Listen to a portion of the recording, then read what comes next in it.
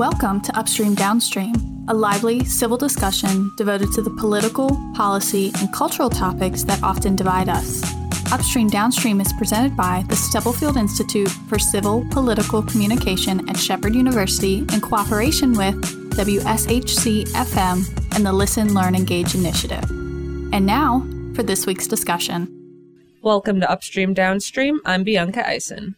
Of all the issues of our time, one of the most divisive and partisan issues is abortion. But is it as partisan as it is often made out to be? Joining me today to discuss the case against abortion is Jessica Meeth. She is the National Communications Director with the Democrats for Life of America, the pro-life voice and wing of the Democratic Party. Jess, welcome to the program. Thank you so much for having me. So, Jess, despite the frequent depictions of Republicans being pro-life and Democrats being pro-choice, as I mentioned, the Democrats for the Life of America are pro-life Democrats. Religion tends to be a factor for those against abortion from the socially conservative side of the political spectrum. But why would someone on the left also be against abortion? Yes, so a very common misconception that people have about our org especially, and we hear it all the time. We always say, like, if we had $1 for every time we heard this, we'd be millionaires, is that you can't be a pro-life and a Democrat, that they're oxymorons, and so how does this work? A huge part of our organization is magnifying, we call it a whole life voice, within the Democratic Party. And there are actually, according to the statistics that we found, that there are 21 million pro-life Democrats. So if you're listening to this and you're wondering, I just don't know how I could be a pro-life Democrat, you're not alone. There are 21 million of us. And we constantly feel shunned and shut out. And it's just such a common misconception. And we actually network with a lot of partner orgs, such as POW and Secular Pro-Life. And this just shows us that being pro-life is not just a conservative or a religious issue. Abortion tends to be one of the hot topics for single-issue voters. Does this tend to be the case for pro-life Democrats as well, even if it means voting against their own party? That is one of the reasons why our org exists. We don't want people to be put in a position where they feel like they have to compromise other whole life issues. For each Democrat, it is different. For our org, we're just so diverse. But that's why we want to elect and we endorse pro-life Democrats so no one feels conflicted when they come election day. You mentioned the term whole life issues. Can you talk to me more about what those are? Yes. So here at Democrats for Life, we want to build a shared vision where every life is protected from womb to tomb. So from fertilization to natural death. And we call that a whole life approach. Or Democrats for Life, we follow the consistent life ethic, which is which is promoting a life-affirming culture. So we want, as whole life Democrats or whole life advocates, we want to be fierce voices for not just the issues of abortion. We want to take a holistic approach with assisted suicide, the death penalty, healthcare, systemic racism, and climate change, amongst many other different issues. We believe that all of these issues are life issues. So we'll come back actually to the systemic racism in a little bit, but where does the Democrats for Life of America stand on Roe versus Wade? Is it your wish that this long-standing precedent be overturned? Yes, at Democrats for Life, we definitely are fighting for Roe to be overturned. However, it does not stop there. If Roe is overturned, that is just the beginning. We need legislation that is going to support women, new parents, and their children throughout life. So it's just the beginning, and we need better legislation that is going to support support these women and their children throughout life, not just once the baby's born. So then does your organization get involved in the business of endorsing or opposing candidates, or are you associated with a PAC that gets involved with campaigns? We do endorse candidates, and they do work with our candidate outreach director, and they also fill out a questionnaire so we can get a better idea of where they stand on these whole life issues. Abortion is one of them, and at Dems for Life, we are so fiercely committed to protecting preborn children that we will not endorse a candidate who supports and advocates for abortion rights and abortion access. So if you don't endorse candidates who support abortion rights, how often do you find yourself endorsing Democratic candidates? More often than not, but it is it's definitely not an easy feat, because the pro-life and whole-life Democrats that are coming to our org and asking us for guidance and for endorsement, they often feel shut out. So they often feel conflicted that they cannot run as a pro-life Democrat. And a common roadblock that we're coming across is that they often feel like they have to switch parties, or that they have to keep their stance on abortion and being pro-life. They just have to be really hush about it. So we want to encourage them, and we want to magnify a whole life voice so people know that, hey, there can be pro-life Democrats, and if there's not space for us, then we want to be included in the Big Tent Party, which is founded upon inclusivity and diversity, that there should absolutely be space for us.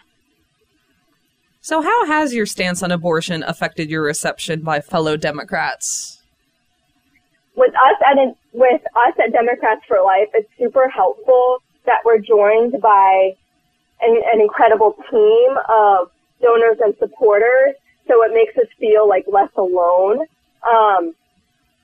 Actually, I just wrote a press release and we sent it out to our national media.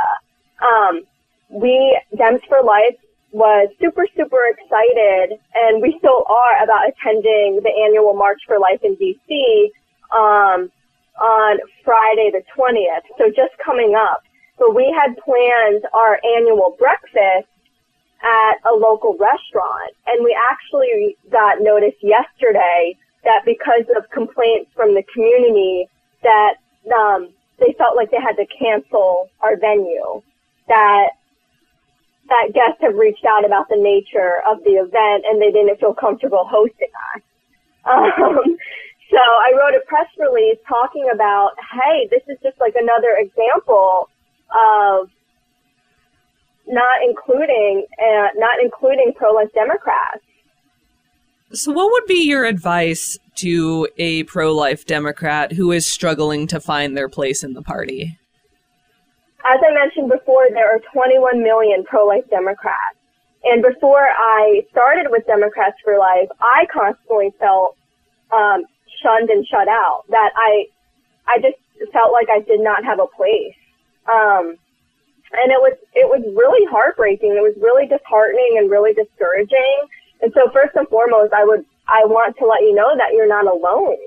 And there are 21 million of us, and not only is it leaning on the 21 million of us, but it's also really fighting for our voices to be heard, that really fighting for an inclusive and diverse space in the Big Tent Party. What challenges do you face being a pro-life Democrat? It sounded like you almost lost the venue coming up. Is that something you encounter very often? So we actually ended up losing the venue, so we have to find a completely new one. And we were so disappointed. It just was just another example of pro-life Democrats being shunned and shut out. It is a really tough battle for us as an org. I know that we've been having trouble with the DNC, the Democratic National Committee, and just the general public perception You just can't be a pro-life Democrat. It's an oxymoron. It's probably the biggest challenge we face as an org. You're listening to Upstream Downstream, sponsored by the Stubblefield Institute for Civil Political Communications and the Listen, Learn, Engage initiative at Shepherd University. We're talking with Jessica Meeth, the National Communications Director for the Democrats for Life of America, to discuss her perspective as a pro-life Democrat. So, Jess, does the interest of your organization lie in restricting access to abortion, or is it more interested in changing the culture around it? It's definitely, we take for Democrats for Life because we are so, just the name rings politics.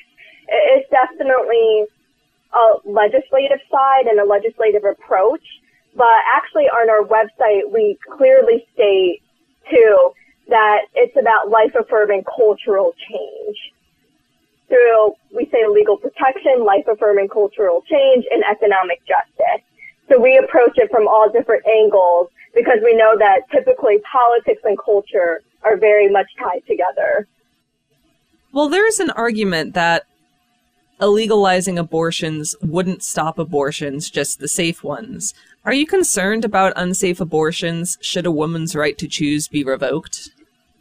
Yes. So at Dems for Life, if abortion access is restricted, as we have seen with the Texas heartbeat bill and just as Roe v. Wade hangs in balance from the Dobbs v. Jackson arguments, we are very, very much aware of the concerns of how this will affect women, and especially women in low-income communities.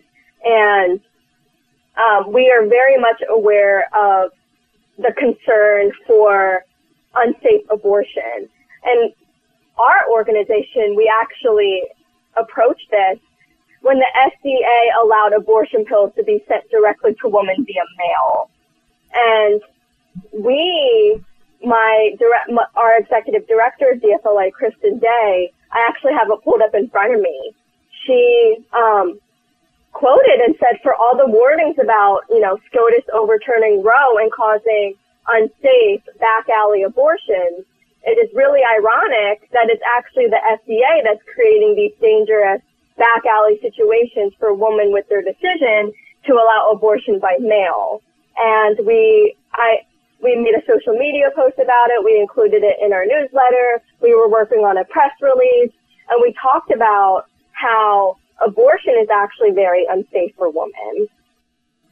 Would you like to elaborate more about why you believe abortion itself is unsafe? Yes. So, especially with the FDA decision, we had found out that abortion pills, particularly in the magnitude of the FDA's decision, was that the FDA has actually reported severe side effects that are associated with medical and chemical abortion, and that these abortion pills place women at great danger for injury, infertility, and even death. And we found that 24 women have actually lost their lives from medical abortion and from the abortion pills, that 24 women have died. You brought up previously that illegalizing abortion would be particularly impactful for women in poorer communities, but then there's also the belief that it would negatively impact women of color in our justice system, pulling back to that systemic racism. If abortion should be declared illegal, many believe that women of color would be more likely to be arrested, to face charges. So would illegalizing abortion compound the already racial bias that exists in our justice system? Absolutely. And just in the past week, there was a New Jersey bill that was passed and is expected to be signed by the governor. And we were at Dems for Life. We wanted to speak about this, and we were trying to find statistics about abortion in New Jersey. And what we found was really quite alarming. According to Guttmacher Institute, 75% of women who seek abortion are financially insecure. And we found that minority women are extremely overrepresented in those statistics. In New Jersey alone, we found that the Kaiser Family Foundation reported that nearly 40% of abortions in New Jersey occurred in the Black community. And I believe 22% of those occurred in the Hispanic community. The Charlotte Lazier Institute calculated that the white abortion rate in New Jersey was about 5.6 abortions per 1,000 white women aged 15 to 44. And this was taken in 2017. It was compared to the Black abortion rate in New Jersey of 29.7 abortions per 1,000 Black women. And so this just points out the racial disparity in abortions. No matter what side you're on, I think we can all look at that and say, oh, wow, the statistics here are telling us something. Those are shocking statistics, but if abortion were to become illegal, what about the ramifications? Because a woman of color would be statistically more likely to face those repercussions than a white woman. Yes, and that's where the importance of better legislation, better support, and better resources for these women and their babies so that they can feel confident and supported enough to bear and raise their child.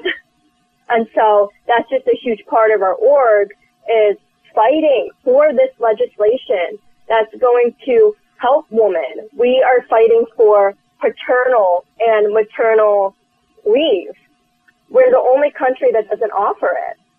We are fighting for legislation that's going to support prenatal and postpartum care, daycare and education vouchers, access to better health care, housing assistance, and food security, just better social programs for these women, and so that they can, throughout life, be able to support their child. Many of us have seen what's happening in Texas and, as you say, New Jersey with regards to state legislation around abortion. Do you personally believe this issue should remain something that is handled by the states, or is this an issue that should be settled at the federal level? So just from the recent news and the different coverage around Roe v. Wade and Dobbs versus Jackson, we've seen the Supreme Court hear arguments for Dobbs v. Jackson. And in the case that Roe is overturned, it is the most likely outcome is that it would go back to the state. And that's why it's so important that Dems for Life is so passionate, and we know it's so important that we work with legislation on the state and local levels. So something that you've also brought up is the issue of abortion isn't just about abortion. And I'd like to talk about those issues that surround it, such as how we teach sex education, our foster care system, access to healthcare and contraceptives. I imagine an effective way to change the way we view abortion would be to change the way our society handles all of these issues related to it. So what sort of changes would we need to make as a society in order to make abortion even unnecessary? So at Dems for Life, we take the approach of, if we don't respect life before birth, then we're not going to respect it after birth.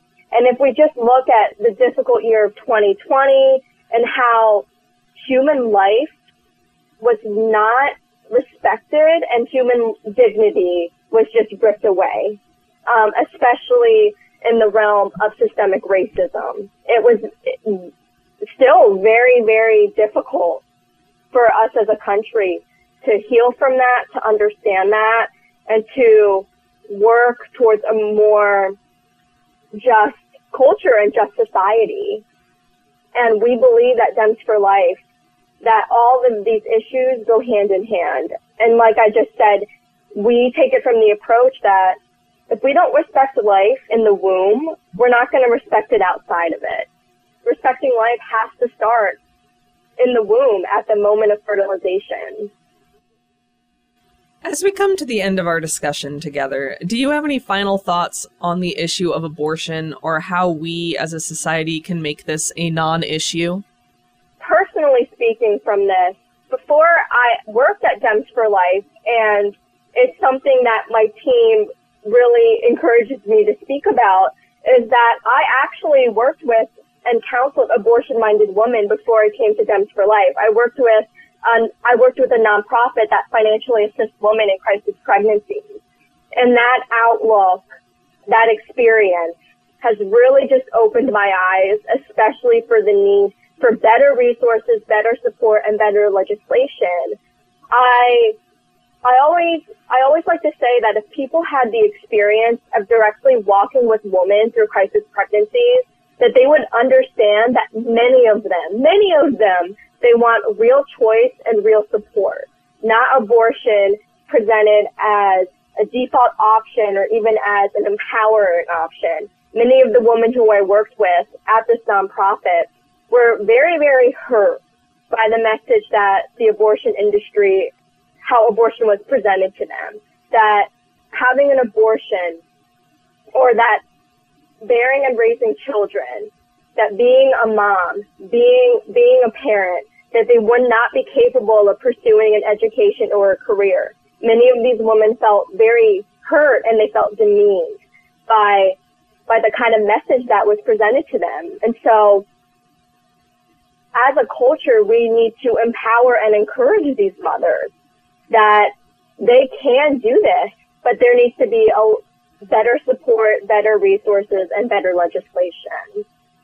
And that's all the time we have for this episode. I'd like to thank our guest, Jessica Meeth, for taking the time to talk with us today. Jess, thank you so much. It's been a pleasure having you on the show. Thank you so much for having me. I'd also like to thank our producer, Sarah Burke, and our acting director, Greg Fields. Thank you all so much for listening, and until next time, I'm Bianca Ison.